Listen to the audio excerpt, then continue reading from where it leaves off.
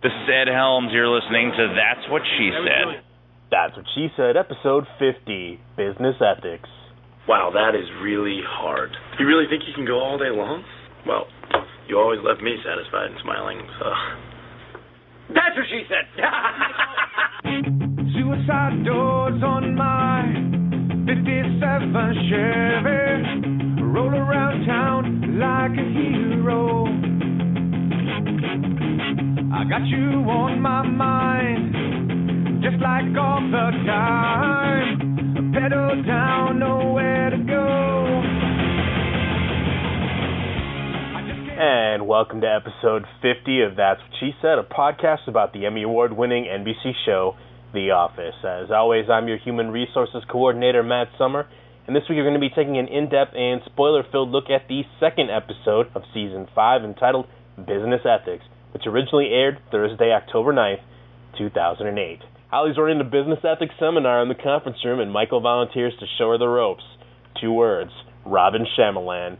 Immunity is offered, scandal erupts, Flax is flummoxed, and I'll never see the Outback Steakhouse in the same way ever again. Lots to discuss, lots to talk about. Let's head on over to the water cooler. It's a real shame, because studies have shown that more information gets passed through water cooler gossip than through official memos, which puts me at a disadvantage because I bring my own water to work. Why'd you do this? I didn't do it. Oh, the water cooler was brought over here for maintenance. So what do you guys hear? What's the scuttlebutt? Joining me at the water cooler again this week is our assistant to the regional manager, our dear friend, Kevin Crossman. Kevin, how you doing? I'm doing great, and of course here we are for another fun episode of That's What She Said, the most contemplative of all the podcasts. That is true, and you know, I think that was kind of funny how they had him actually say that word correctly because they'd already had him say a word wrong earlier in the episode. You couldn't have two in one episode. But Kevin, I do want to take a second here to commemorate the half-century mark. We've hit 50 episodes of That's What She Said. I know for some podcasts they've been doing that weekly and have blown right past that, but 2 years and a couple of months for us here. Kevin, the big 5-0. So just thanks for being there, and thanks for listening. No, 50 is a great milestone in the show for sure, and we'll see how long it takes us to get to 100, I suppose. Well, if the show's on the air for another 3 years, we might make it, so we'll see what happens with that. All right, business ethics. I got to say, last week, Kevin, I know I took a lot of flack from people for being a little bit critical of weight loss, and my biggest concern, my biggest problem with the episode was that I felt like there was too much plot and not enough funny, and business ethics for me this week really turned that formula around. After the cold open, that really just kind of summed up a bunch of the plot stuff. The rest of the episode, 20 minutes, was pretty, I don't know, I thought it was a pretty good standalone episode. It had a lot of great lines, a lot of good humor. I was, Thursday Matt was very satisfied, and I've seen it 3 times since then. And it still cracks me up, I gotta say. Well, I can't say that I totally agree that this episode was totally fantastic. Totally. Boo. Terrorist. No, you know, traitor.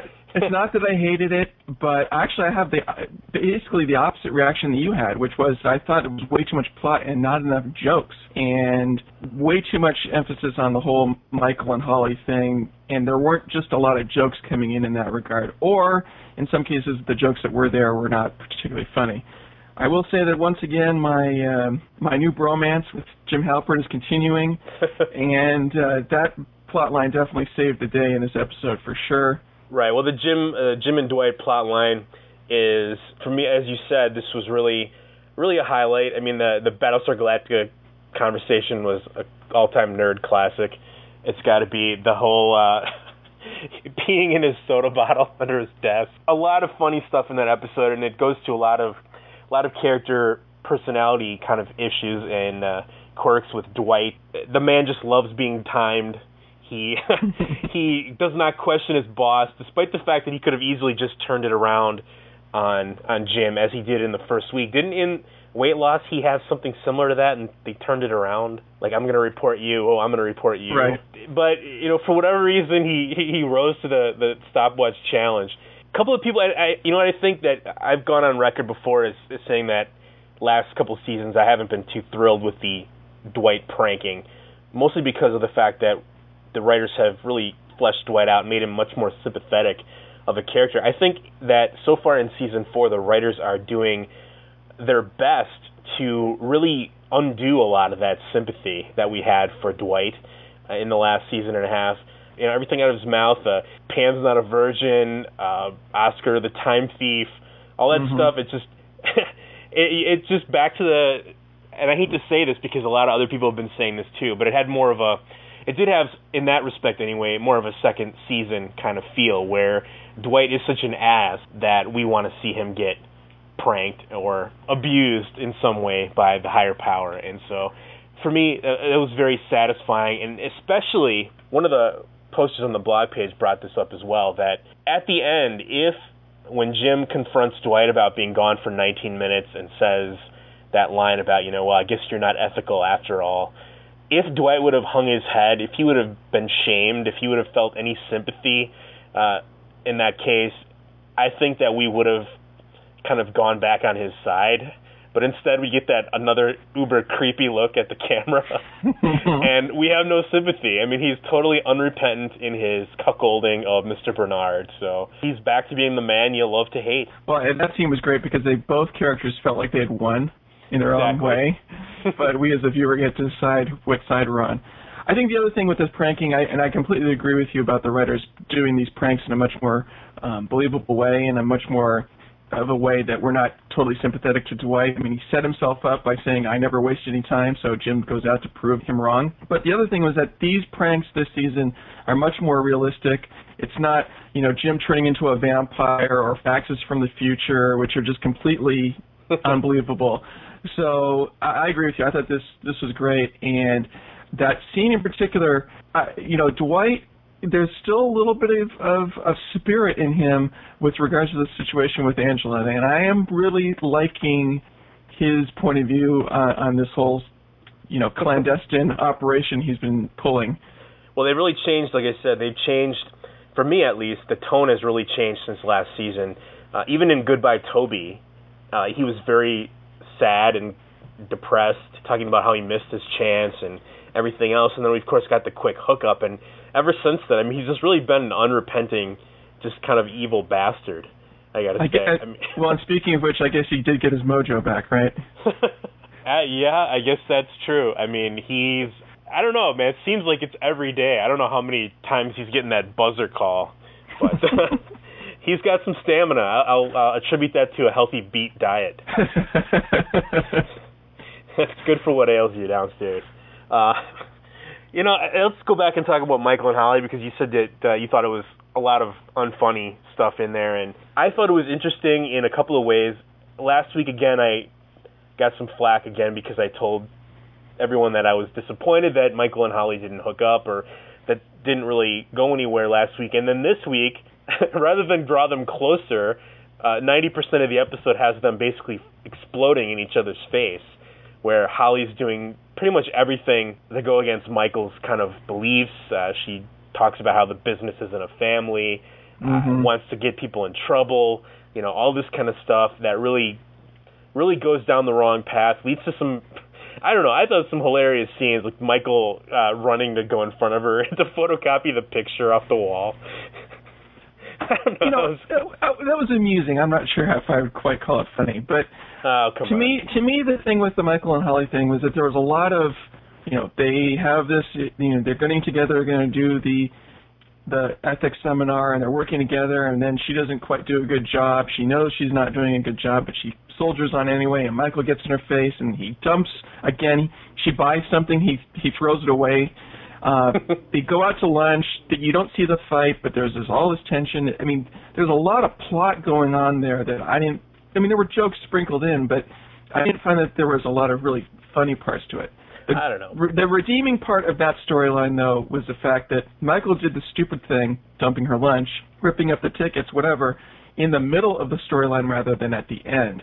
And I think by the end, maybe they've drawn a little bit closer than they started at the beginning of the episode, because they went through this process and have learned a lot about each other and maybe are coming closer as a result. Well, no, I mean, they definitely came closer at the end of the episode. The journey there, the thing that I thought was funny about that plot line is that Michael, he thinks that she's such a perfect person and is his dream girl, and tries to get in there. Two attractive, wonderful, beautiful, attractive people like ourselves can surely hammer this out, and he's just like trying to slip in, he's helping her do her presentation. He's all this stuff to try to weasel his way into that relationship with Holly. And the thing that was kind of funny is that he keeps soldiering on, even though he keeps kind of getting these little knocks against her as he goes along in the episode. She's too moral, or she doesn't believe the same thing he believes. She doesn't do the meeting the right way that he wants her to, even though if she would have just done it straight, none of this would have happened in the first place. It was taking his bad advice, of course, that led to all the trouble that came up, and then she ends up getting blamed. She's the moral one, which was another reversal. The whole corporate agrees with Michael thing was for me anyway, I was a little shocked that they went down that road. He came to her rescue, though, at the end. I mean, and that's what brought it together. He felt sorry for her after getting chewed out, brought everyone into the office, got him to sign the forms, and then watched happily. So, yeah, they're on better footing now. And more importantly, he let her run the meeting her own way at the end as well, and was happy and enjoying and gave her a nice look and all that. I think that's part of it as well. Yeah, I mean, I thought there was a lot of, I don't know, maybe it's different in perception. I measure the episodes when I watch them on Thursday by how much I actually laugh out loud, and I found myself laughing a good deal this week, not really so much laughing during weight loss, so I guess that's part of why we flip-flopped during this week here. Well, let's bring up one other thing, though, Kevin, before we get going. And people on the blog page and all throughout the rest of the world of Office fandom have pointed out that this episode contains another kind of really blatant continuity error in the Office universe. If you remember from last year's Survivor Man, we had the uproar about the wrong birthdays that were established. This year, the furor comes from Meredith fling her supposedly 6-year relationship with the Hammermill rep. Now, sharp-eyed viewers and people with long memories, or people who run podcasts about The Office, were probably aware that way back in Season 3, we had in Episode 2, The Convention, Michael's big redeeming moment, his big he's not a fool moment, was clinching the Hammermill account that heretofore had been a Staples exclusive. Sorry, my meeting ran late. Really? Yes, Jan, really, with the rep from Hammermill. They're exclusive with Staples. Used to be. Evan will call you in the morning to work out the details. We can now sell Hammermill products. Yes! Well, Michael, I underestimated you. Yeah, well, maybe next time you will estimate me. The thing that's weird about that, again, then, is why that name? I mean, they could have picked literally any paper company name to fit in there other than Hammermill, and this wouldn't come up. My theory, Kevin, rather than being a continuity error, I'm going with that The Office has sold Hammermill a product placement in their show, and that's why they have used the name. Again, I don't think they just picked it randomly. Or, I mean, I guess maybe the less cynical answer might be they just forgot about the earlier episodes. Well, certainly the product placement is a very reasonable theory. I mean, they've done product placements before, or recently last week. But I wonder, why did it have to be 6 years? Why couldn't it have been 2 years? Would 2 years have not been equally egregious from an HR business ethics perspective? I don't know why they had to do this continuity problem. And you got to think that if all these people noticed this continuity error right away, wouldn't somebody on the writing staff have said something? Well, I guess this goes down like with a lot of shows where the fans know the episode's much better than the actual writers and creators do, so they might have long forgotten. This is not a throwaway line about whose birthday came before someone else's birthday. This was a pretty major plot point on that episode, the clip that you just played. I mean, that was a big deal.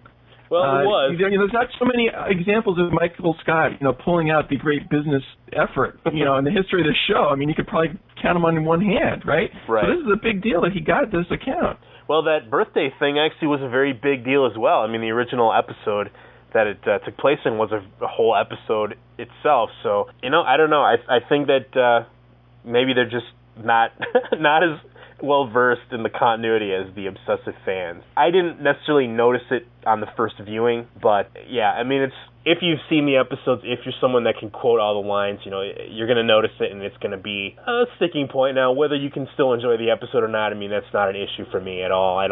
Doesn't really bother me, but you always hope that everything fits perfectly together, and I guess it's kind of sad to see one slip through the cracks. Fair enough.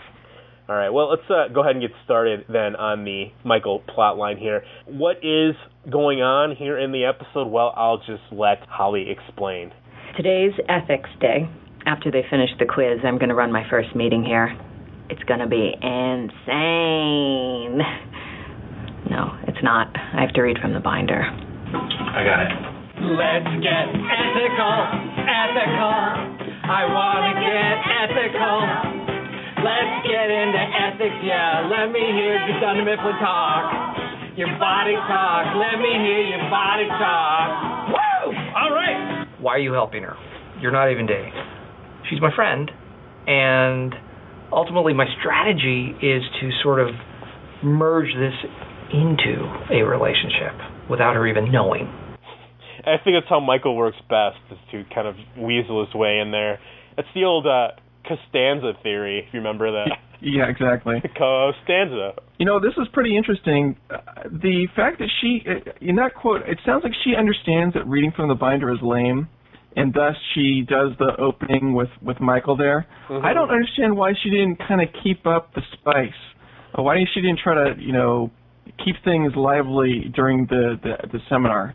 That's the point that kind of makes me a little bit confused, because if she understands that it's lame, why did she let it sort of go down the toilet, especially knowing how Michael's perception is about, you know, these conference room meetings? I think it comes back to the fact that any normal person in the real world would just read the thing out of the binder, and everyone would go back to work after a half hour, but, you know, she's going down Michael's path, and Michael probably came to her and helped her maybe work on the intro, classic Michael Scott action there, and just didn't work on the rest of it until it was a little too late, perhaps, in his mind. I mean, that's the thing. I mean, rather than make it some big show, nobody wants to sit there and have some entertaining ethics discussion.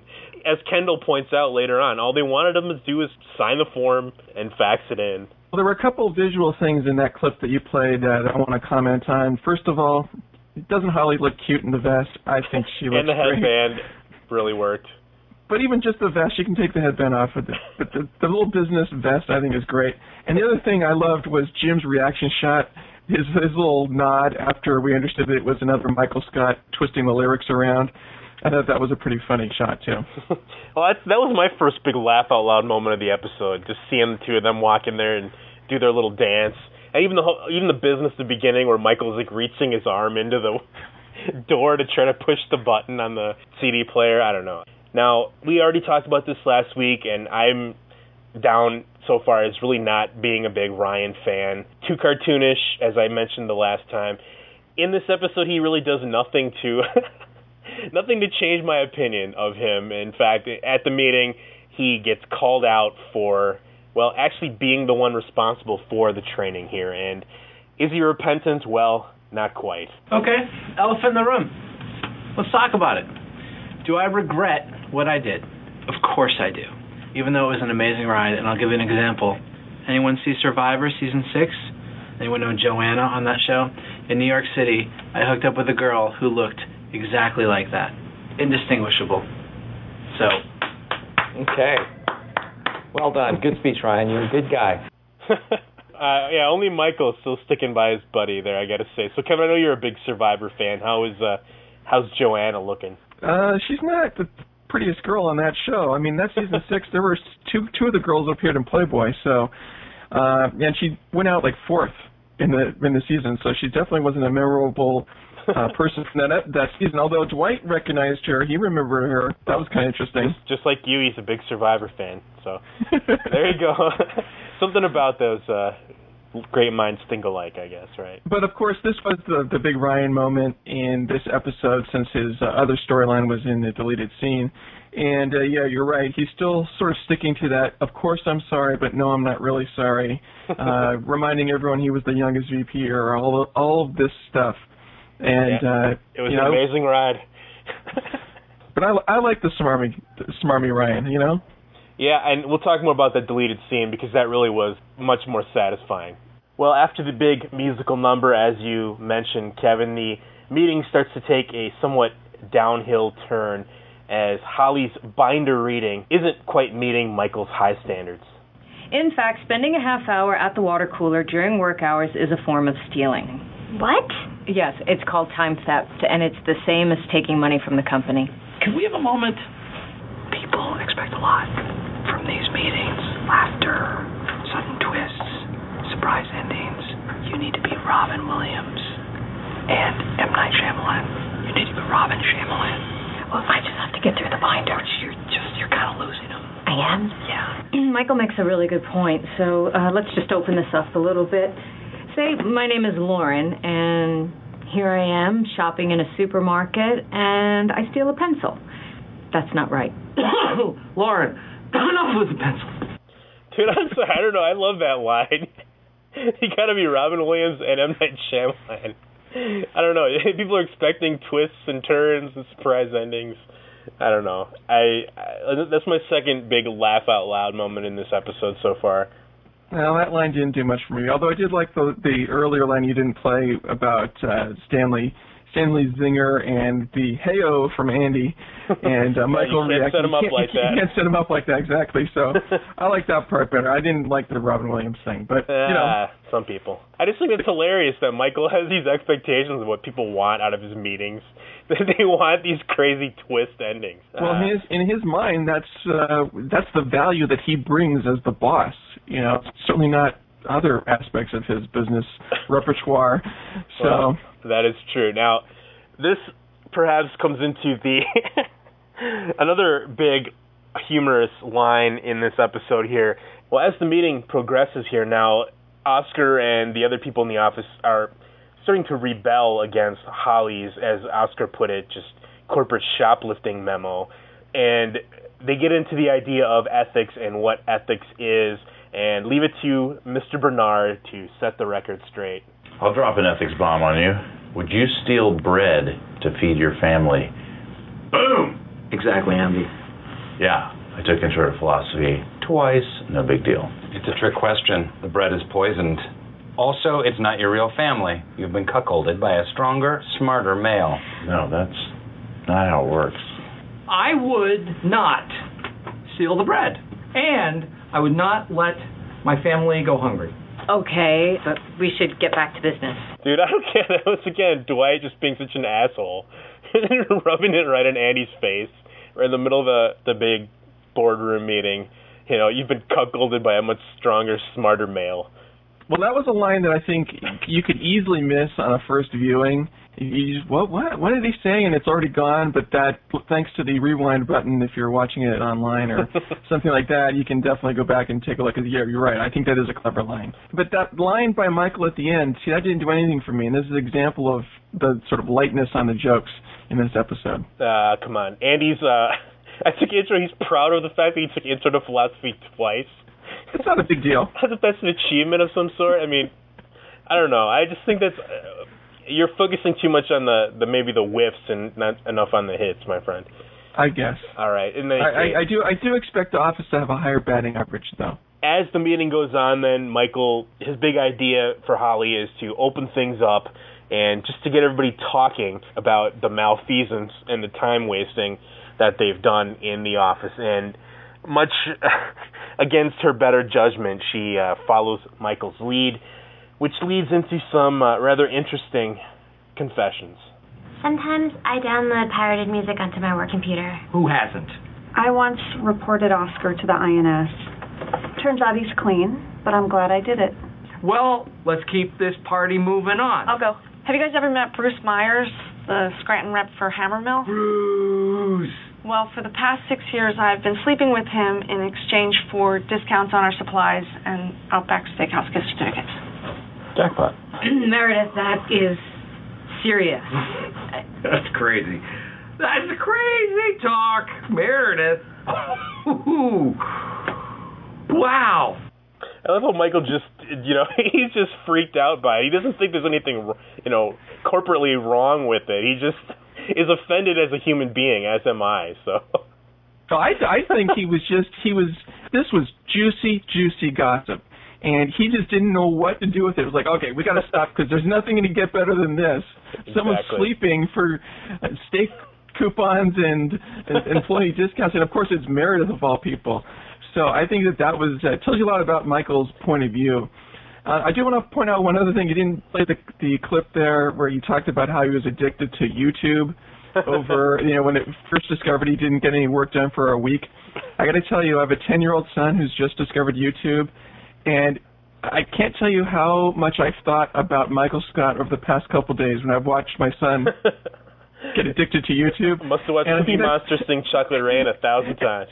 I think that says a lot about Michael's, mental state and his age or something in his head. That's the thing. I mean, I love all those different confessions in there. Everything that everyone said, again, to me was hilarious. That Angela's, I reported Oscar to the INS. Kelly's, I pirated music, and Michael's, who doesn't, And Holly, all the while, Holly's just sitting there with her eyes wide open, just totally shocked and baffled by the fact that this is happening. I did like the "You are a thief of joy." That was a pretty good line. You could probably put that on a T-shirt. Well, we'll get to that when we talk about the Jim and Dwight plot line, but yeah. That whole thing, let's talk about that thing then with Meredith, because, Kevin, the last couple of weeks we talked about what we wanted to see, and you mentioned that you wanted Oscar to have a bigger role in the show, and he, so far in the last 2 episodes, has sort of had a bigger role in the show.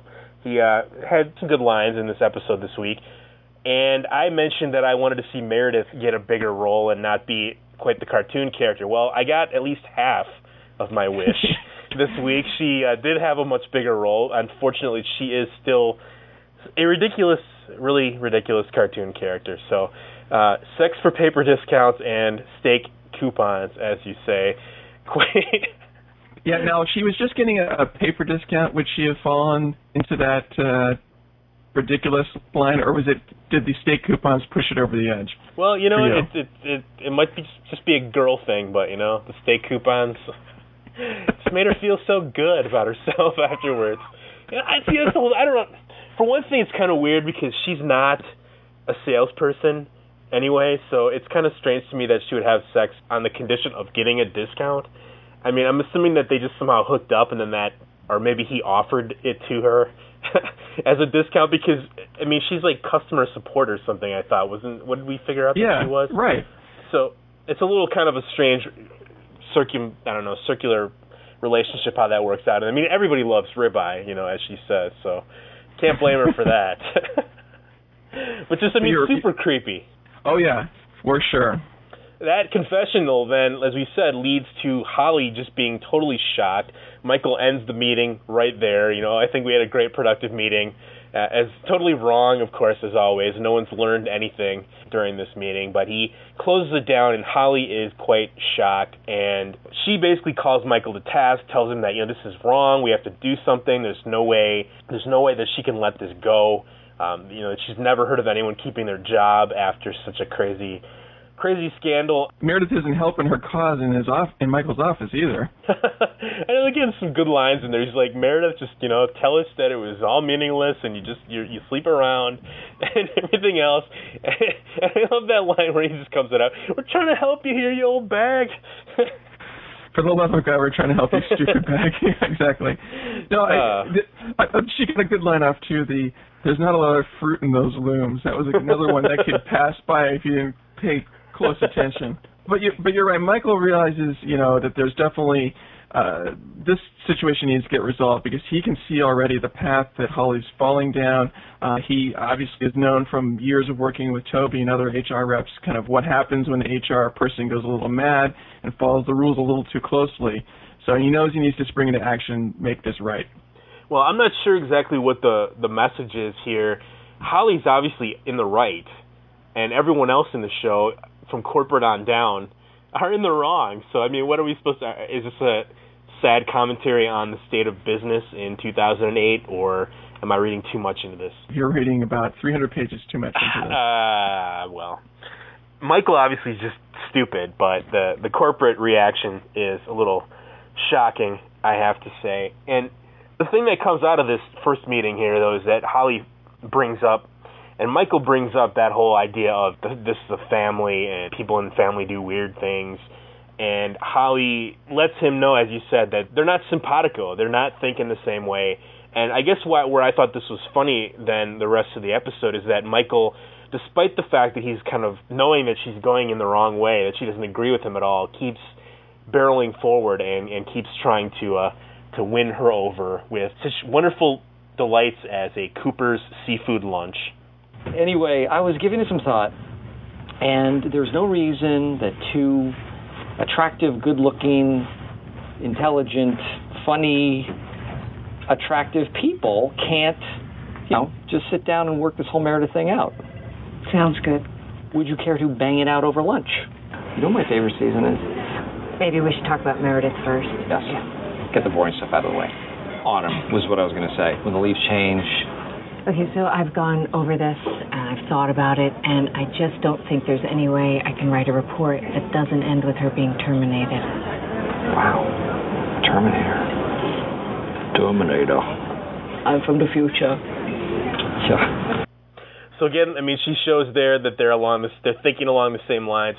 Some other stuff I didn't play in that clip, though, is when he comes back. What does he say? Hallelujah, you're at your desk. And then she says, it's miraculous. And he says, oh, yeah, you're reaching there, but you'll learn.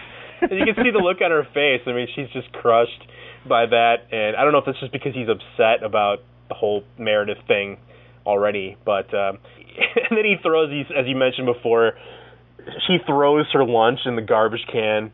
And then go, oh, yeah, well, I guess we'll have to pay for each other, it's seafood where they order lobster, so I'm sure that's an expensive lunch at Cooper's Seafood House. Actually, Kevin, if you pause your TiVo there, you can see the sign out in front of Cooper's. They had a $12.99 lobster basket lunch special that day. Well, I'm sure it cost more than the Caesar salad she was eating at her desk, but in any case, it was interesting. You could see when Michael came back to her desk, she was smiling a lot, and when he was talking about attractive people and all this, I think she thought, well, maybe we're going to still get together. Maybe he's asking her out on a date or something like that. But so she was really smiling there. But then the weird thing was, when he was talking about the chastity belt, did you notice her reaction? It was like she doesn't even want to think about sex or something, and it was just bizarre. I mean, she kept shaking her head and looking down. Very weird. Michael's dialogue, I don't know. Michael's dialogue in that scene was just ridiculous. Obviously, yes. You open a little door down there where you stick it in, and it's like, shut up, stop while you're eating the lobster. Don't want to hear that. And speaking of which, in this next scene then, this is really where the breakdown occurs, where Holly really violates one of Michael's fundamental business philosophies. I just don't want my employees thinking that their jobs depend on performance. I mean, what sort of place is that to call home? Well, that's very sweet, but we have to follow the protocol. Those are the rules. Okay, new idea. We don't report her at all. We just punish her. We punish her. Mm-hmm. Tell her can't have sex for 6 months. I don't think we could enforce that. I don't know. I saw this thing, like a belt with a key. The chastity belt. I'm saying that her behavior is unethical and a little icky. And I don't think I want to work in an environment where that sort of conduct is tolerated. Well, you have to tolerate a lot when you're part of a family. It's not a family. It's a workplace. Oh, snap. There you go. Holly almost loses Michael's heart right at that very moment, at least for the car ride home anyway. Well, Matt, I don't know what exactly is going to happen in upcoming episodes, but I have a feeling the line, I'm not sure I want to work in a place where they tolerate this kind of behavior, I think that line will come back to haunt us someday.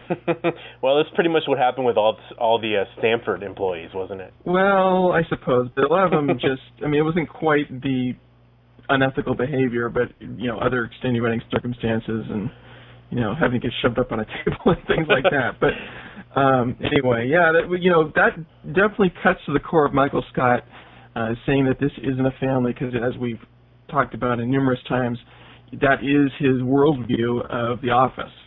Exactly, and these people are his friends and family, and he is of course the father that must put up with all of their crazy shenanigans. And yeah, I don't know. Maybe it's just that whole. It goes back to the episode from season 2 where someone takes a dump in Michael's office, and I can't remember the name of it right now. But, he has a discussion, almost the same discussion with Ed Truck, before he's decapitated, where he tells him the same thing. Why can't your family be your family, your friends be your friends, and your workers be your workers? And Michael somehow has never learned that lesson. I don't know, maybe he's just used to being that salesman guy. I don't know. These are the only people he knows, his only friends. And even though Meredith is a skeevy skank, he's not gonna throw her out. Well, he's disappointed, obviously, that Holly doesn't see it this way, and I think he's probably a little emotionally crushed that this perfect woman is maybe not quite so perfect after all, at least philosophically. Right, and we have that uncomfortable car ride home where they don't speak to each other. And Kevin, I have to say, the real crime here was throwing away the lobster. I don't know. I was shocked and amazed by that. But anyway, he throws away her, won't ride up in the elevator with her, throws her leftovers in the garbage can. As I mentioned before, he, if she comes in for some coffee, he just takes the pot and walks out of the room with it. I thought that scene was very funny. I didn't like the coffee as much, but the coffee scene was definitely funny because you could see she's trying to make amends, and he just wants no part of it. Right. She's a big smile on her face, holding out her travel mug, and he just takes the whole pot away with him. But no, I'm sorry. That copy machine gag I thought was hilarious. She comes up to it. He runs out there to cut in front of her, and he has nothing to copy. So he grabs the painting off the wall and just starts copying it, sitting there like, oh, nothing's going on. I'm really just using the copier. And Holly has kind of a sad little speech in there where she talks about how she lost her only friend in the office, or her best friend in the office, how when she was a child, she was a hall monitor and got egg salad put in her locker. Unfortunately, things have not changed very much. Now, we got another throwback here in the episode, Kevin, back to the job where David Wallace talks about that annoying HR rep they have named Kendall. Well, Kendall is back on the line. He's gotten Holly's report, and, well, things don't quite go the way Holly expects them to. Listen, Holly, Michael, I just got the report that your branch submitted, and there's a lot of stuff about a relationship Meredith is having with Yes, that came out during the ethics seminar. And let the record show that it was during the immunity part of the seminar. Look, to be honest, the company's getting a discount at a tough time in our balance sheet, and I don't know that the right thing to do for the company is to turn our noses up at that. You see, I thought it was clear with you, Holly. Your task was to get signatures from the employees showing that they completed the training. No, I understand. Because every other branch has managed to get this to us, so if it's not something you can handle, then that's a different discussion. No, I can do it. Good. How do you tell somebody that you care about deeply, I told you so? Gently, with rose, in a funny way, like it's a hilarious joke? Or do you just let it go? Because saying it would just make things worse. Probably the funny way. And no one is surprised by that response, of course, from Michael. Now, I guess I always imagined Kendall as being much more of a Weasley guy along the lines of Flenderson there, so a little surprised to hear him be such a hard ass. And I don't know, what do you think about this? I just find this kind of just baffling that they didn't care, that they went along with Michael, and it's a tough time, we have to go for the discount, we don't care. And basically threatening to fire poor Holly for bringing this to their attention. Well, certainly things must be pretty dire up there at corporate if the HR guy is making this kind of decision, which is clearly unethical. I don't know. This doesn't hold good tidings for Dunder Mifflin corporate, I don't think. Well, like you said, the economy is in trouble, and so maybe that 15% is all that's keeping them solvent, Kevin. Go, Meredith, go. At first, I thought the guy on the phone was Todd Packer pretending to be a guy from HR. I think that would have actually been funnier if Michael had gotten clever and just worked it out so she didn't have to report it. But this is in some ways more shocking, I suppose, to actually have someone from actual HR do the dirty work, so to speak. Yeah, and it's kind of weird, too, because when they introduced David Wallace, he always seemed like such a straight shooter and somebody that wouldn't really go in for this kind of shenanigans. So it's kind of weird to hear that coming from corporate. I guess having Kendall be in between there still absolves him of some kind of guilt. Still, maybe Kendall was somebody that Ryan had hired, and so he shares the same business philosophy. No. Remember, he was there from before Ryan got hired, because Wallace, in the job, he mentioned that Kendall was the annoying HR rep that they had there. That's right. So he's, he's Maybe been around. Maybe he hired Ryan. Well, that could be. I don't know. It still puts Holly in a position. Michael there, of course, then at the end is, against all odds, he is somehow right in this situation where there's no reason to believe that he would be the one that's correct. But he is, somehow, he has that over Holly. He's got the I told you so. And unfortunately, or fortunately for Holly, I guess, Michael doesn't want to see his lady love get her soul crushed. Can I have everyone's attention? Excuse me, may I have everyone's attention, please? We need to finish the ethics seminar. New way, lady. It's a trap. Everyone, please, I just need your signatures to show corporate that I gave you the training. Don't sign anything. Okay, everybody listen up. If you are not in that conference room in 2 minutes, I am going to kill you. It's 4:45, and I have started to gather my things. Get in there right now, or I'm going to lose it! Am I getting fired? Now is really not the time, Mary. I love that. No, I'm not worried about you. He's more worried about other pressing matters. So he comes to Holly's rescue. He's her white knight, gets everyone in the office, in the conference room, and then, as we said before, he kind of sits there with a little beatific grin on his face while she reads the plain old boring vanilla ethics seminar out of the binder. So kudos to Michael, and redeemed the relationship a little bit there. If nothing else, hopefully next week we'll see them back together. I don't know. I really have no idea what's going to happen with that relationship. I know that we only have a couple episodes left in the season where Amy Ryan's committed, so I don't know. I mean, are they going to go the whole thing without them actually connecting, or are they going to connect and then instantly something's going to go wrong? He's going to leave the company, or I don't know. What do you think? I think it would be very frustrating if they didn't get together, at least in some regard. What did you think of the bumper there at the end with everyone chomping down on ribs and steak? Well, speaking of product placements, Kevin, I'm hoping the Outback Steakhouse paid them quite handsomely for this, and it did look pretty delicious there. I thought it was quite amusing. It has an awesome blossom on the table, and Stanley's, I don't care what she's doing, just keep the ribs coming. That was pretty funny. It fit right in there with what I think the people in the office that would be their true cause of concern is, am I getting free food? It worked out. It is kind of funny, too, that Kevin has sort of the biggest insight in that scene where he mentions the fact that, I don't get why she doesn't just take cash. Right. Maybe it's a tip. I don't know. Well, so then you got to wonder where this guy Bruce is getting all these coupons. Well, they're gifts. At first she does, at the beginning she says gift certificates. So. Well, right, exactly. But, I mean, maybe is he trading something else for a series of Outback Steakhouse gift cards, which he then is trading for something else? Yeah, maybe he's got some kind of three-way sex triangle going on there. Who knows? Maybe the other woman's getting paid in Dunder Mifflin paper. I don't know. All right, well, that's going to lead us into talking about the B plot, and the B plot this week really is Jim versus Dwight.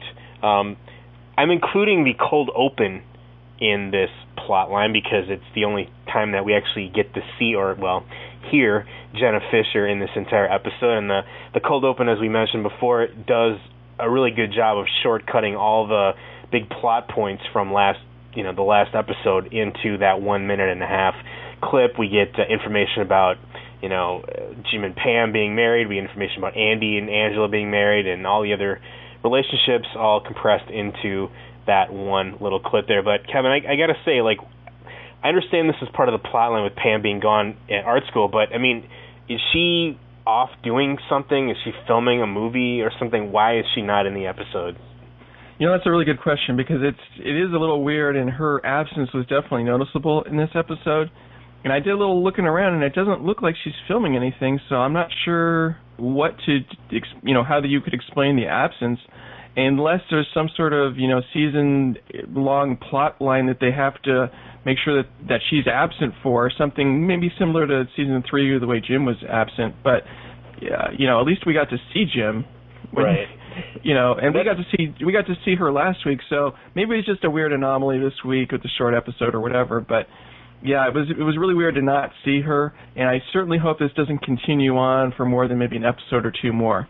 Yeah, I mean, I know it's part of the plot that she's off at college, but it seems really, it almost seems like a really strange sacrifice to me to leave one of your star players on the bench, as it were, for an entire episode. I'm not counting the phone call as her being in the show. I mean, that's, it's okay, but it's no substitute for her being there. And you and I talked about this before, that once she comes back, then what does that mean for Ryan on the show? I mean, is he going to be gone? Is he going to stay? Is he going to move to a different position? What's going to happen in that respect? Yeah, I really think they haven't exploited his position there as the receptionist very much. So I am looking forward to them actually doing something with that and having, playing around with some perceptions, maybe some gender things. But obviously we want to see Jenna Fisher back too, and she should have her butt in the seat here pretty soon. So I don't know what's going to happen. Yeah, Ryan, aside from being the crazy, super evil villain, cartoon, no repentance guy, did actually have one good line in this episode here with Michael, where he's, what's worse than one HR rep? 2 HR reps. Yeah, you get me. I think that was a good line. There's a nice little relationship between the two of them. Think of the evil schemes they could work together. Pam's always busting Michael as the conscience, as the receptionist. So think of what could be done with the evil Ryan at the phone. That's true. That's the mind boggles. All right. Well, let's just go ahead and then dive into this now. Pam, as we said, is off at school and is chastising Jim and chastising the office for not calling her and congratulating her about the engagement. It turns out that Jim has not told anyone, which to me makes perfect sense, and based on their hiding their relationship last year, it should make perfect sense to Pam. I guess she wants some of that, engagement time, wants to bask in the glow of her current or pending nuptials, and so she gets Jim to announce it. And unfortunately, it doesn't go quite the way that either of them expect, or maybe it does. Everybody, just wanted to make an announcement. Pam and I are engaged. Hi, everyone. I thought you were already engaged. Nope. That was Roy. She was engaged to Roy. Thank you, Angela. I got a gift for Pam and Roy. Do I have to get another one? Yes. A little close to my engagement there, Tuna. What's your game here? To get married. She's not a virgin, Wow. What's going on? No, nothing, Michael. Just saying hi. The tall guy got engaged. To be married? Yep. Sorry. And, of course, the physical gag that you can't see there. Michael full-on tackles Jim to the floor in an exuberant embrace. Now, I know that Pam and Michael have had issues, but I found it a little baffling that she would not want to tell him, especially considering the reaction of everyone else in the office. Well, I think that that's really more to set up the gag there of Michael acting obviously way too inappropriate, way too enthusiastic about the whole situation. But it does show, like we talked about in the earlier part, that Michael does view this as a family, and he's the only one who views this news like a family member would, that this is the greatest news of the day, and let's celebrate, perhaps a little bit too much, but that's his reaction versus the people in the office who are very businesslike, so to speak, and their reaction to this news, like, oh, okay, whatever, how's it going to hit my pocketbook? Especially, yeah. And of course, the weird one here is Kevin, because Jim and Kevin have been sort of close. His reaction, I don't know, maybe he's still short for money from the episode, the webisodes. The ice cream cone fiasco. But in any case, yeah, you think you'd get a little bit more love from Kevin in that regard. Well, that's the irony, I guess, is that they want to tell everyone else, but everyone else in the office has the worst possible reaction. Not one single person congratulates them or says anything positive. Half Oscar, aren't you already engaged? Dwight, you're not a virgin. Andy getting upset. Kevin, just like you said, worrying about his gift. And so, yeah, they should be glad that Michael's there. I mean, he's the only one as goofy or over the top as it is. At least he shows a little love to the couple. The one thing I will say is this is such a well-written scene because, as you mentioned, you get all the plot out of the way from last week, but also you get all these little quirks from a whole bunch of different characters just in one line. explaining what kind of character they are. Creed, the tall guy still doesn't know Jim's name. Of course, Angela has the biting comment, the disapproving comment. So I thought it was a very well-written scene. Yeah, it gave you everything you need to know to catch you up on last week, pretty much, before diving right into the episode here. And as we saw earlier in the conference room when Holly was chastising everyone for their time thievery, Dwight got a little holier-than-thou, and Jim took the opportunity to call him out on it. Time thief. Time thief. Fire him. Dwight, you've really never stolen any company time? Never. You are a thief of joy. Jan, 4 seconds. What are you doing? Oh, you had said that you don't do anything personal during work time, so I'm just making sure. Oh, wait a minute. So you're going to time me every time I yawn? That's absurd. Oh, hey, look. Monkey knows how to use a stopwatch, everybody. He's Personal conversation. 17 seconds. There is no way that was... 1 second. We talked about this before many times as far as pranks go, and I'm on record, and to much people's chagrin, perhaps, as talking about how I'm not a huge fan of the Dwight pranks, and especially because of how I feel the writers have humanized him the last few seasons and made him a much more sympathetic character. I think, as much as I don't really want to sink into hyperbole here, because I don't really necessarily believe it, but one thing that is very season 2-ish about these new episodes this last 3 weeks is that the writers it seems like they're really doing their best to return Dwight to his villain status that he enjoyed those first 2 seasons. Very unrepentant to anything that's going on. He's right here, he's calling people out, calling Pam, she's not a virgin, fire Oscar, all this other stuff. And so he definitely deserves the shit that Jim is gonna put him through. The funny thing, I guess the weird thing is, why does he submit to it? Why does he why do you think that he bows down so readily to the mighty stopwatch?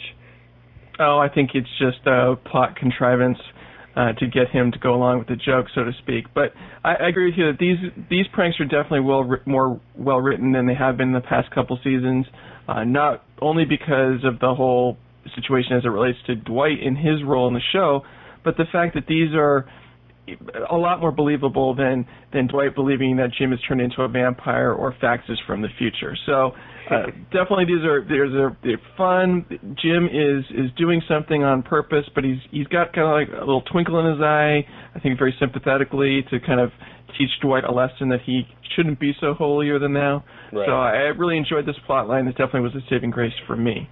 The weird thing about this is it's almost very similar in a way to the first episode of the season where Dwight threatens to write up Jim, and then Jim turns right around and says, "Oh, I'm going to write you up," and then they have a stalemate. This seems like a similar kind of situation. Dwight certainly could be within his powers to do the same thing, turn it right back at Jim. Now, why does he go along with it? I think it's just, despite the fact that he hates Jim, Jim still is his boss, and he loves being timed, as we saw, you told me before, in that episode where Pam timed him running around the building last year. So that stopwatch has some kind of magical hold on him, and Dwight goes on to prove that he's a better man than Jim. And the funny thing is, though, even though this is sort of a Jim prank, I guess, Dwight isn't really punished by this at the end, and Jim, he thinks he sort of won, or thinks he sort of punished Dwight, but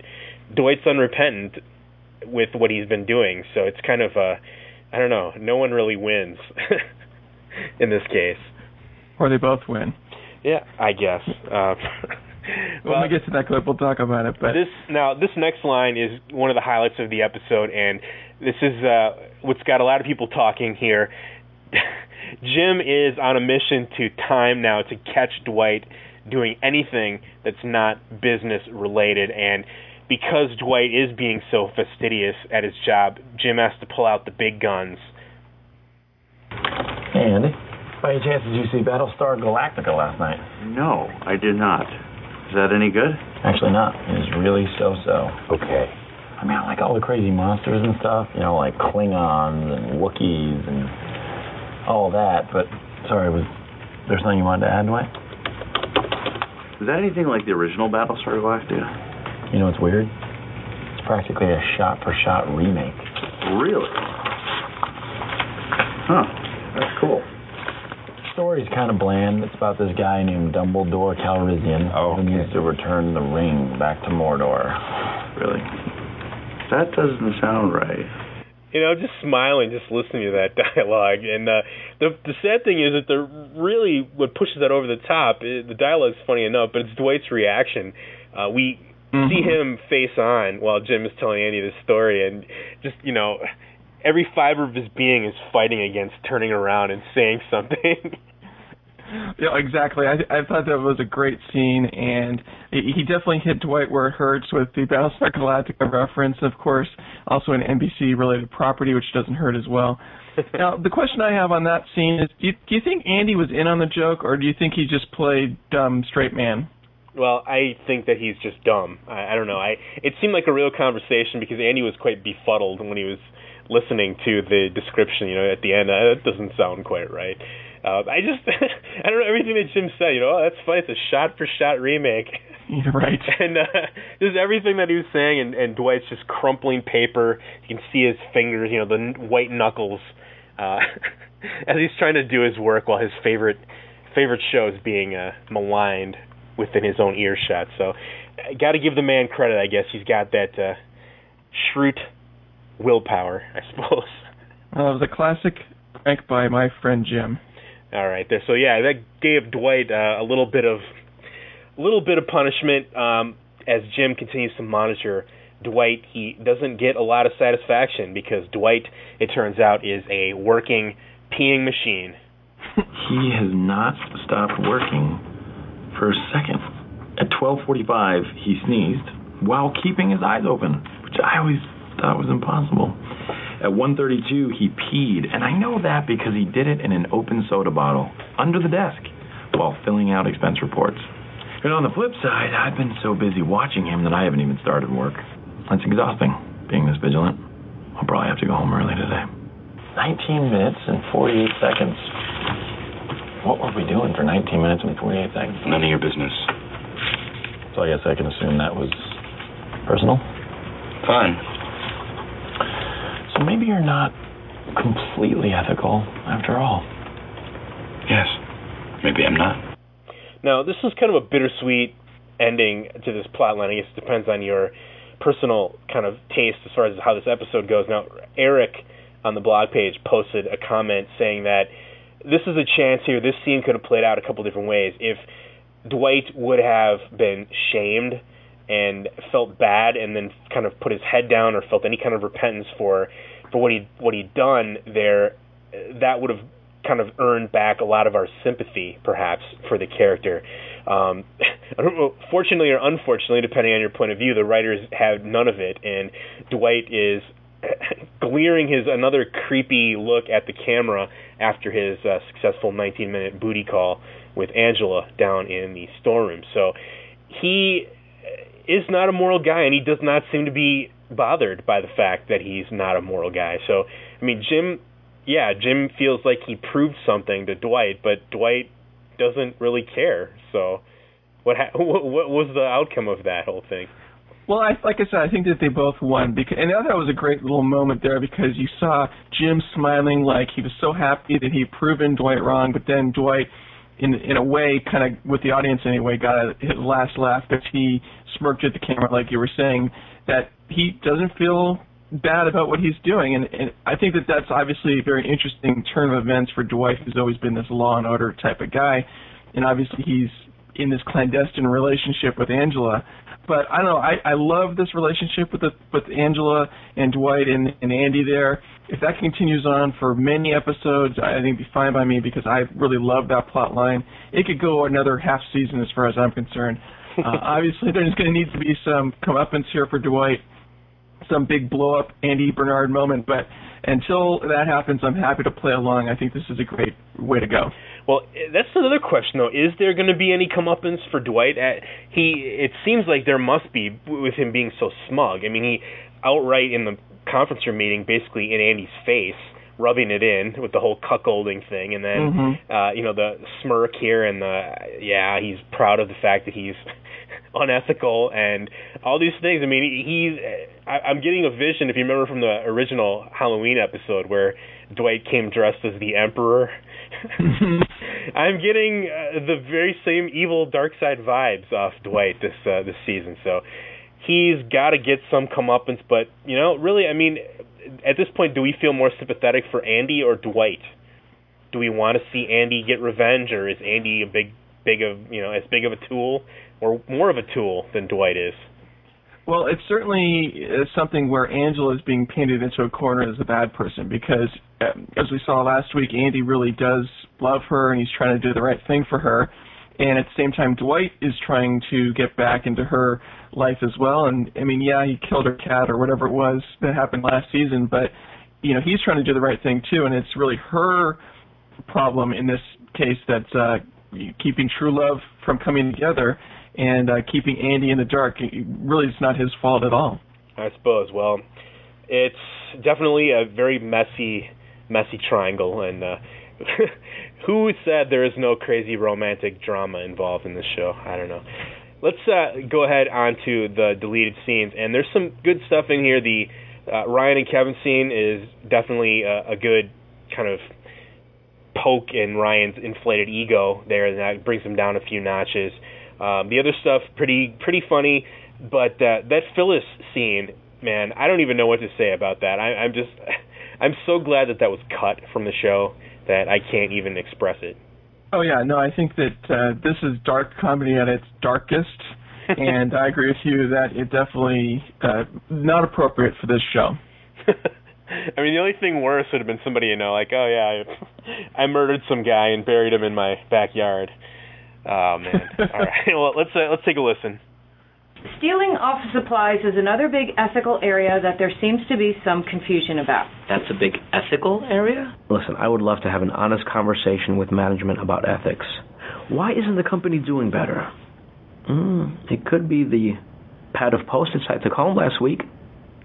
Or it could be the $12 million in deferred compensation and stock options they paid the CEO for a year of substandard performance. I'm sure we'll cover both in the seminar. I've done some things I'm not proud of. Committed some atrocities in Vietnam 2 years ago. Princess Cruise Lines. During our honeymoon safari in Africa, Bob and I were driving late at night, and he'd been drinking, and suddenly, thump, we hit something with our Jeep. It was probably a man.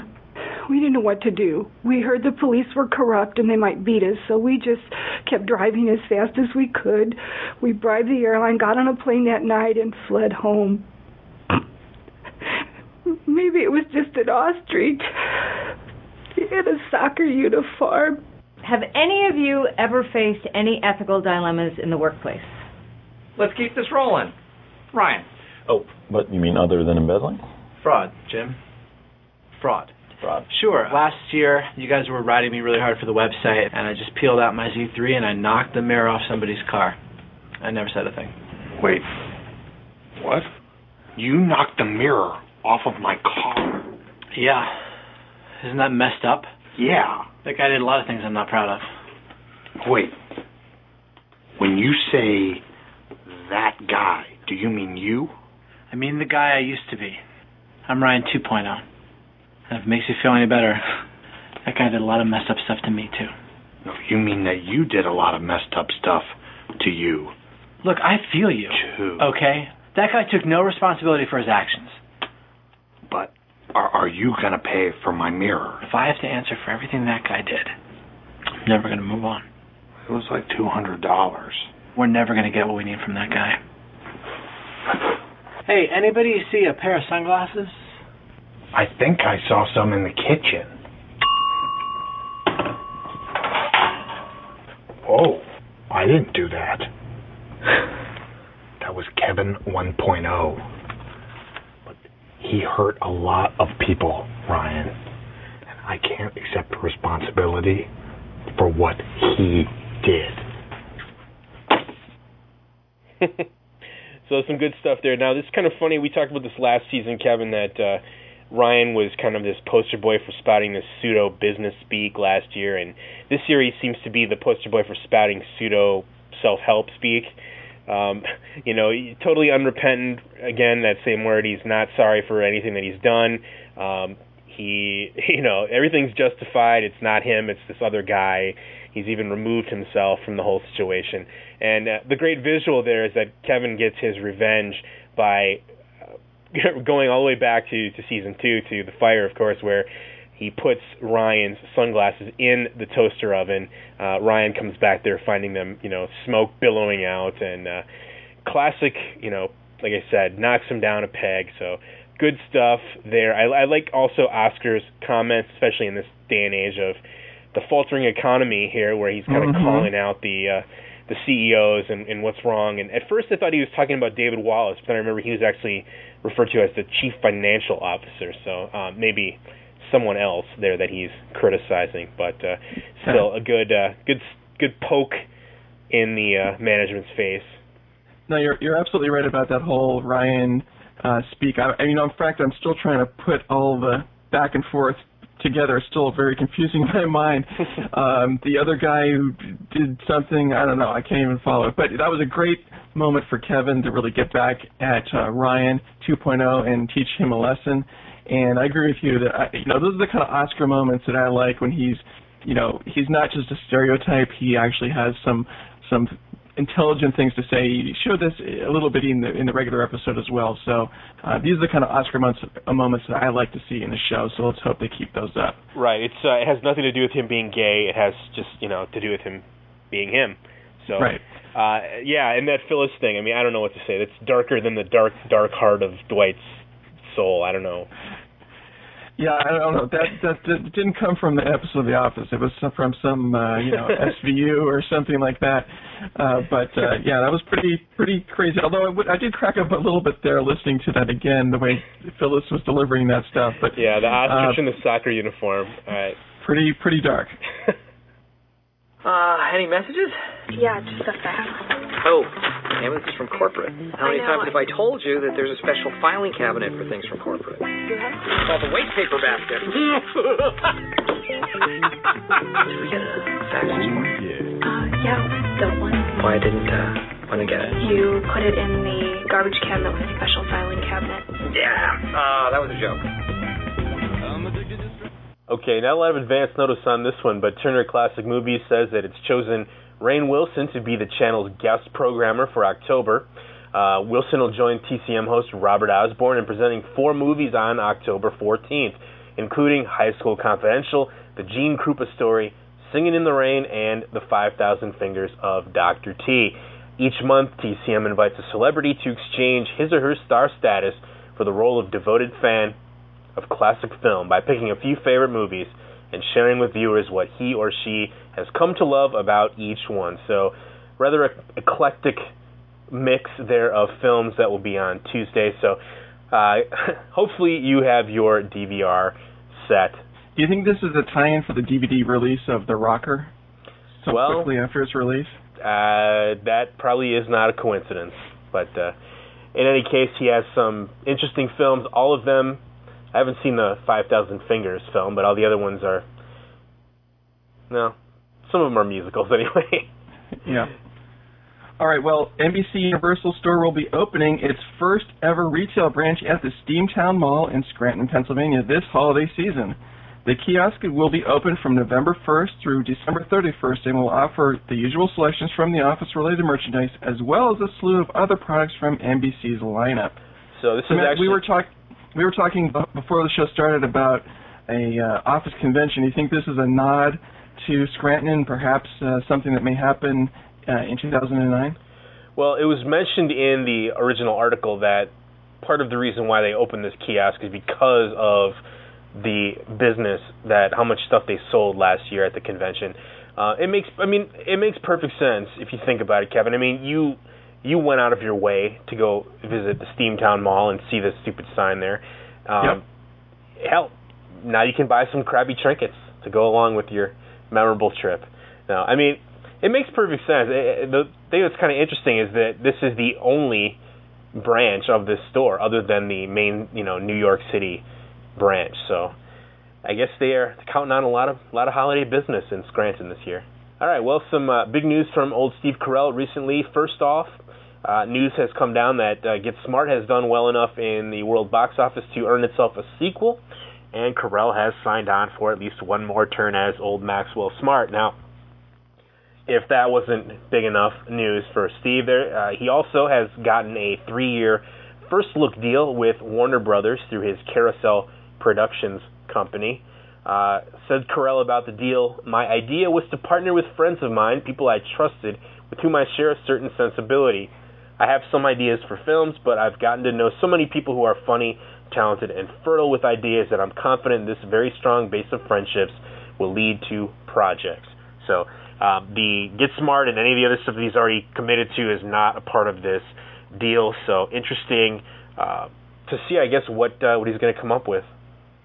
Well, this is pretty common for a lot of movie stars to have first look deals with certain studios, which is why a lot of times, it seems like the same studio releases same pictures by certain artists.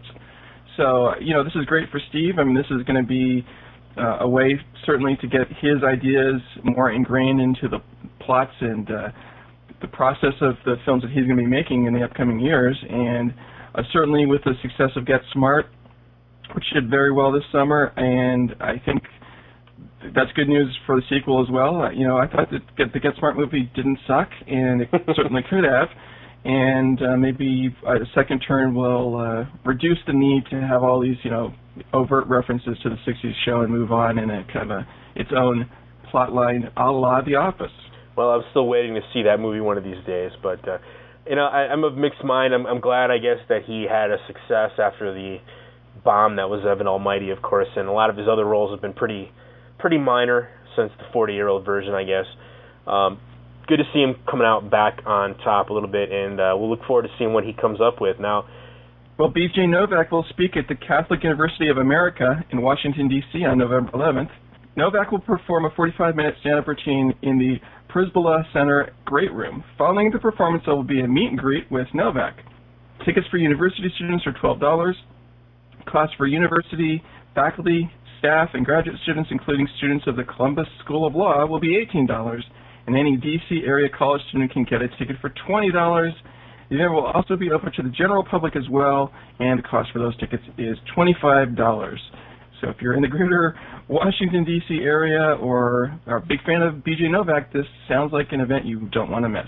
Yeah, I have not ever really heard him do any stand-up material, so I'm not sure what he's like as a stand-up comedian. Well, those tickets, even, there's a whole variety of prices there, but in any case, $25 at the upper end is probably not too much for a 45-minute routine. Yep, sounds good. All right, well, can't get enough of our brilliant insights. Follow Kevin and me on Twitter. Yes, go to twitter.com/SummerMatt and twitter.com/Kevin Crossman, and you will be informed up to the minute of our dinner choices for that day. This is our personal account, though. It's not a dedicated That's What She Said feed. So go ahead and follow us if you're so inclined, though. Just be aware that you will find out maybe some things about us that you might not want to know. So just a warning, perhaps. And remember that TWSS mugs and T-shirts are now available. Check out the Cafe Press store at cafepress.com/TWSS podcast. All right, well, on the Cast Blog Roundup this week, we have another scary entry in the Meredith Sex in the Electric City blog, and she had this to say, of course, at work. We had this business ethics seminar. Talk about preachy. I don't need people at work telling me how to live my life. They're not my parole officer. Besides, I got ethics. I'm no tease. I stopped smoking at gas stations, and I only dine and ditch when I have to. Making the seminar worse was that it was led by that new HR rep, Holly. I hate Holly. Who is she to get in my face about what's wrong and what's right? That skinny bitch has had it out for me since day one. It's so obviously why she's jealous. It might have something to do with her putting that raccoon in her car, though. Yeah, exactly. I love this Meredith blog. I mean, that one in particular, it's great because it's tying into the episode. You get some additional insight into the character and some funny stuff there as well. Yeah, and there's a lot more at NBC.com if you want to go check out more of Meredith's blog. Well, no cast appearances this week. The next new episode is entitled Baby Shower, which will air on October 16th, 2008. There's a bun in the oven. Michael practices for the birth of Jan's baby by having Dwight go over possible birthing scenarios. Meanwhile, Michael tells Holly that he will pretend to dislike her for Jan's benefit.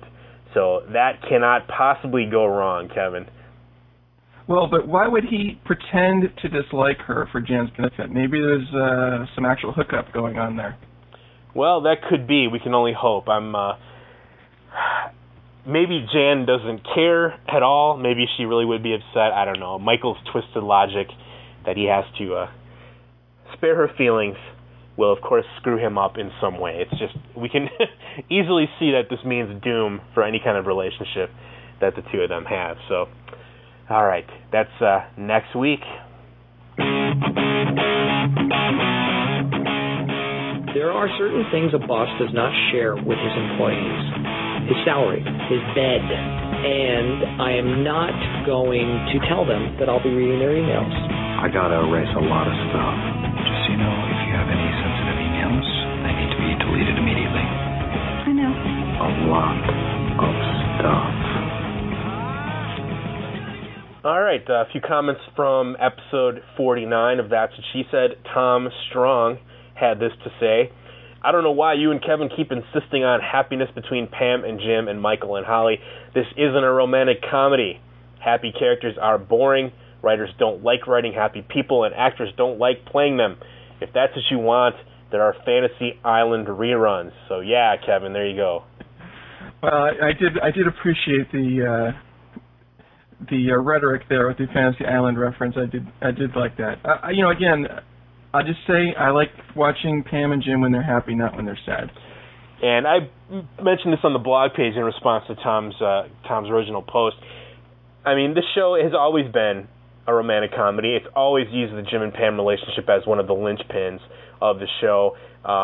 It might not have been the big flashy draw, but it's always been the heart of the show. And we've paired off into so many couples over the last few years that is definitely an aspect of the show that people are watching and rooting for. So I want to see Michael and Holly happy at least once before this episode, before they careen off into different paths somewhere else. But we'll see. But point taken, Tom. I guess we all watch for different reasons. Jake Merrifield wrote in, and of course, Matt, he was reacting to your negative reaction to last week's episode. Oh, what a shock. Matt was disappointed by an episode because Michael didn't come through in the end. Very predictable. As predictable as the sun rising in the east, Michael Scott's fortune is the official barometer of Matt Summers' opinion of any given Office episode. Ouch. That being said, even though this is my first time posting, I've listened to every episode of That's What She Said, and I really appreciate the time and energy that both Kevin and Matt put into the podcast. You guys do an excellent job, and I really enjoy what you guys have to say. I apologize that Matt's Michael Homerism finally got the best of me after all these episodes. Well, again, as I posted on the blog page in response to this comment originally is, what can I say? You guys, you've listened to the show for 2 years. You know what I think. You know what I like and what I don't like. And, it's like reading a reviewer who loves horror movies, who always gives positive reviews to horror movies, and then being shocked that he likes a horror movie. So what can I say, Jason? All right, Amy had this to say, said, Matt, I'm not going to defend you because A, you already know what you're doing, and B, it's obvious that you do like The Office and you just want it to be the best show it can be. That said, Kevin, you killed me with your irrational exuberance this week. I laughed so much when I heard you talking about your reaction to Jim when he told Dwight that he'd report him. Seriously, you slayed me. Love you guys. My name is Kevin C., and I have a bromance. You are scary, my friend. Well, yes, thank you, Amy, for the comments and not thinking I'm too completely weird. All right. Well, Matt, we talked, I think, in a couple episodes ago about the theme song for That's What She Said. Well, Wes wrote in about that. He said, "You guys have got me hooked on Corporate Whore," the artist who plays the That's What She Said theme song. "I downloaded their whole album on iTunes and have scoured the internet for anything related to them, but there is sadly very little. Hope they make it big. They rock in a very fantastic way." Well, I've a couple of people criticized me for having a song that just had nothing to do in their mind with the show, but I've always enjoyed it, and I've pointed people in their direction. I used to play a lot of music and different selections of things. I know, Kevin, you weren't a big fan of that kind of thing, but I don't know. Are you guys missing the music segment? Do you want me to go back in and find some more musical gems to play during the iPod segment? If you do, let me know. If you don't, let me know. Either way. So I don't know. Maybe people are missing out. And back to talking about business ethics, Adam on the blog page said, "I thought this was a great episode. The Battlestar Galactica conversation was one of the funniest gags I had seen in a while. I also liked when Michael ran in front of Holly to photocopy the picture on the wall. Hilarious." So there you go, in your face, Kevin. Well, Michelle in New York wrote, "Cute episode, though I sorely missed the presence of a significant B-plot. I was glad we saw Holly exposed to Michael's business side. So far, they've only really been interacting on a personal level, and it seems that while their personalities may be eerily compatible, their ideas of professional behavior are quite different. I wonder what Miss Flax thinks of, quote, her best friend in the office, unquote, now. Also, chalk another point to David Wallace. It turns out his dislike of Kendall is entirely warranted and not just in a corporate Toby situation." Good point there. I don't know. I have to go against that whole significant B plot. I think that the Jim and Dwight thing was sufficient enough for me to distract from that main plot line. Well, it was enough of a distraction, but I agree that it was not a significant B-plot. My gripe has been, and I've felt that in a lot of cases, the B-plot has been kind of a separate script that they sort of shoehorned into the other one. Mm-hmm. And in this case, at least the plots were related enough. So if it's not going to have a big B-plot, this is a good example where I think it can work well to kind of give some different personalities and different perspectives on this particular topic. All right, well, Sarah had this to say. She said, "Matt, are you glad to finally see Meredith get a plot line? As a longtime listener of the podcast, I thought of you when she was finally getting some air." Well, we already kind of talked about that. Yeah, I guess I'm of mixed minds. Glad she got more coverage. A little disappointed that she's still a crazy cartoon skank, but we'll see if Meredith develops a soul sometime this year. Yeah, we talked about it already in this episode, but let's give credit where credit is due to Frankie C., who wrote in, "How could Meredith have been having something going on with the Hammermill rep for 6 years when Michael landed the Hammermill account in Season 3 convention episode 2 years ago?" So, yes, Frankie, thank you for setting our chronology straight. And Sean agreed with us. Trick question, the bread is poisoned, and it's not your real family. You've been cuckolded by a stronger, smarter male. Perhaps the best written line ever in sitcom history. Yeah, it's a line that doesn't work well outside of the context, but I agree that was a very good line. All right, Eric wrote in, "At the end of the Jim Dwight plot line, when Jim says, 'Maybe you're not completely ethical after all,' this was the chance the episode had to save itself. If Dwight had looked even slightly ashamed instead of giving that creepy smirk to the camera, he would have totally regained my sympathy. Instead, the weird grossness just continues." Yeah, and we talked about that. Do you think the episode was not saved by the weird smirk? It depends on, well, it depends on what you want. I mean, I have always been, and as our friend Jake pointed out, I am the guy that wants redemption. I want to see the characters do likable things. So my initial reaction would be that I would probably have liked to see Dwight start to actually feel human and feel sorry for what he's doing, perhaps, but you know, hey, they're making him into a villain, and they're really, really working it well to make him someone that we hate, just like we used to in the first 2 seasons. So I'm along for the ride, I guess. I don't mind hating Dwight if I have a good enough reason to. I agree. All right. Well, B had this to say: "I laughed once when Michael and Holly entered the first conference with the headbands on. Maybe it's just me, but I thought the Jim Dwight plot was boring and labored. Dare I say the Jim pranking Dwight angle is played out. Thought it was weak. Show not tell, show us that fight between Michael and Holly. It could have been the funniest part of an otherwise bland episode." I had a few people mention that they were disappointed that we did not see them actually get into a fight. I don't know if there was anything more that we needed to see. I think that line there of "this is not a family" is really enough that would throw Michael into a funk. Well, it certainly was a good place to break for a commercial in the episode, and unless the confrontation would have been really hilarious, which I guess it could have been, it certainly was something that could have easily been excised. I think we all understand what happened without having to see it. I think B, like me, was feeling like there could have been more comedy, and if there had been a few back and forth between Michael and Holly, it might have raised the joke quotient, at least for us. Obviously, you had a different reaction to the episode, so we'll have to see. Yeah. By the way, I do want to mention B has been prolific at writing on our blog, but it sounds like maybe there's a couple people posting with the same name, so be cool, everyone. Post with your real name or use the same handle. Don't try to imitate somebody else. Exactly. Now, I do want to say, though, Kevin, I think that I don't know what else they could have done with that, though, because during the lunch scene, it seemed very clear to me that they played just about every angle they could play with the Holly and Michael conflict. I mean, she thinks it's creepy and sees business as business, and Michael thinks it's family. I mean, really, what more could you say? I think that cutting out the fight really makes a lot of sense, actually, because we're more interested in the outcome of the fight than the actual fight itself. Or at least I was. I don't see how they could have gotten any laughs out of them fighting another few minutes. Well, I don't generally disagree with you. I think there could have been times where there could have been some comedy moments, like the time where she walks into Michael's office and says, "Can I have a seat?" And he says, "I don't know, can you?" Things like that. I mean, you could have done some things with the tip at the end of the meal or the check or the ride home. Could have shown some of that. If this episode had been supersized, we would have gotten the Ryan plot line, and we probably would have had a little bit more of that tension. But I agree with you. I don't know that was a fatal flaw in this episode, that we didn't get to see the confrontation. Man, yeah, just think about this. How's this for awkward? What if we had, like, a real-time, something like 2-minute drive where they just sat there and didn't say a word to each other, and it just played out in the show?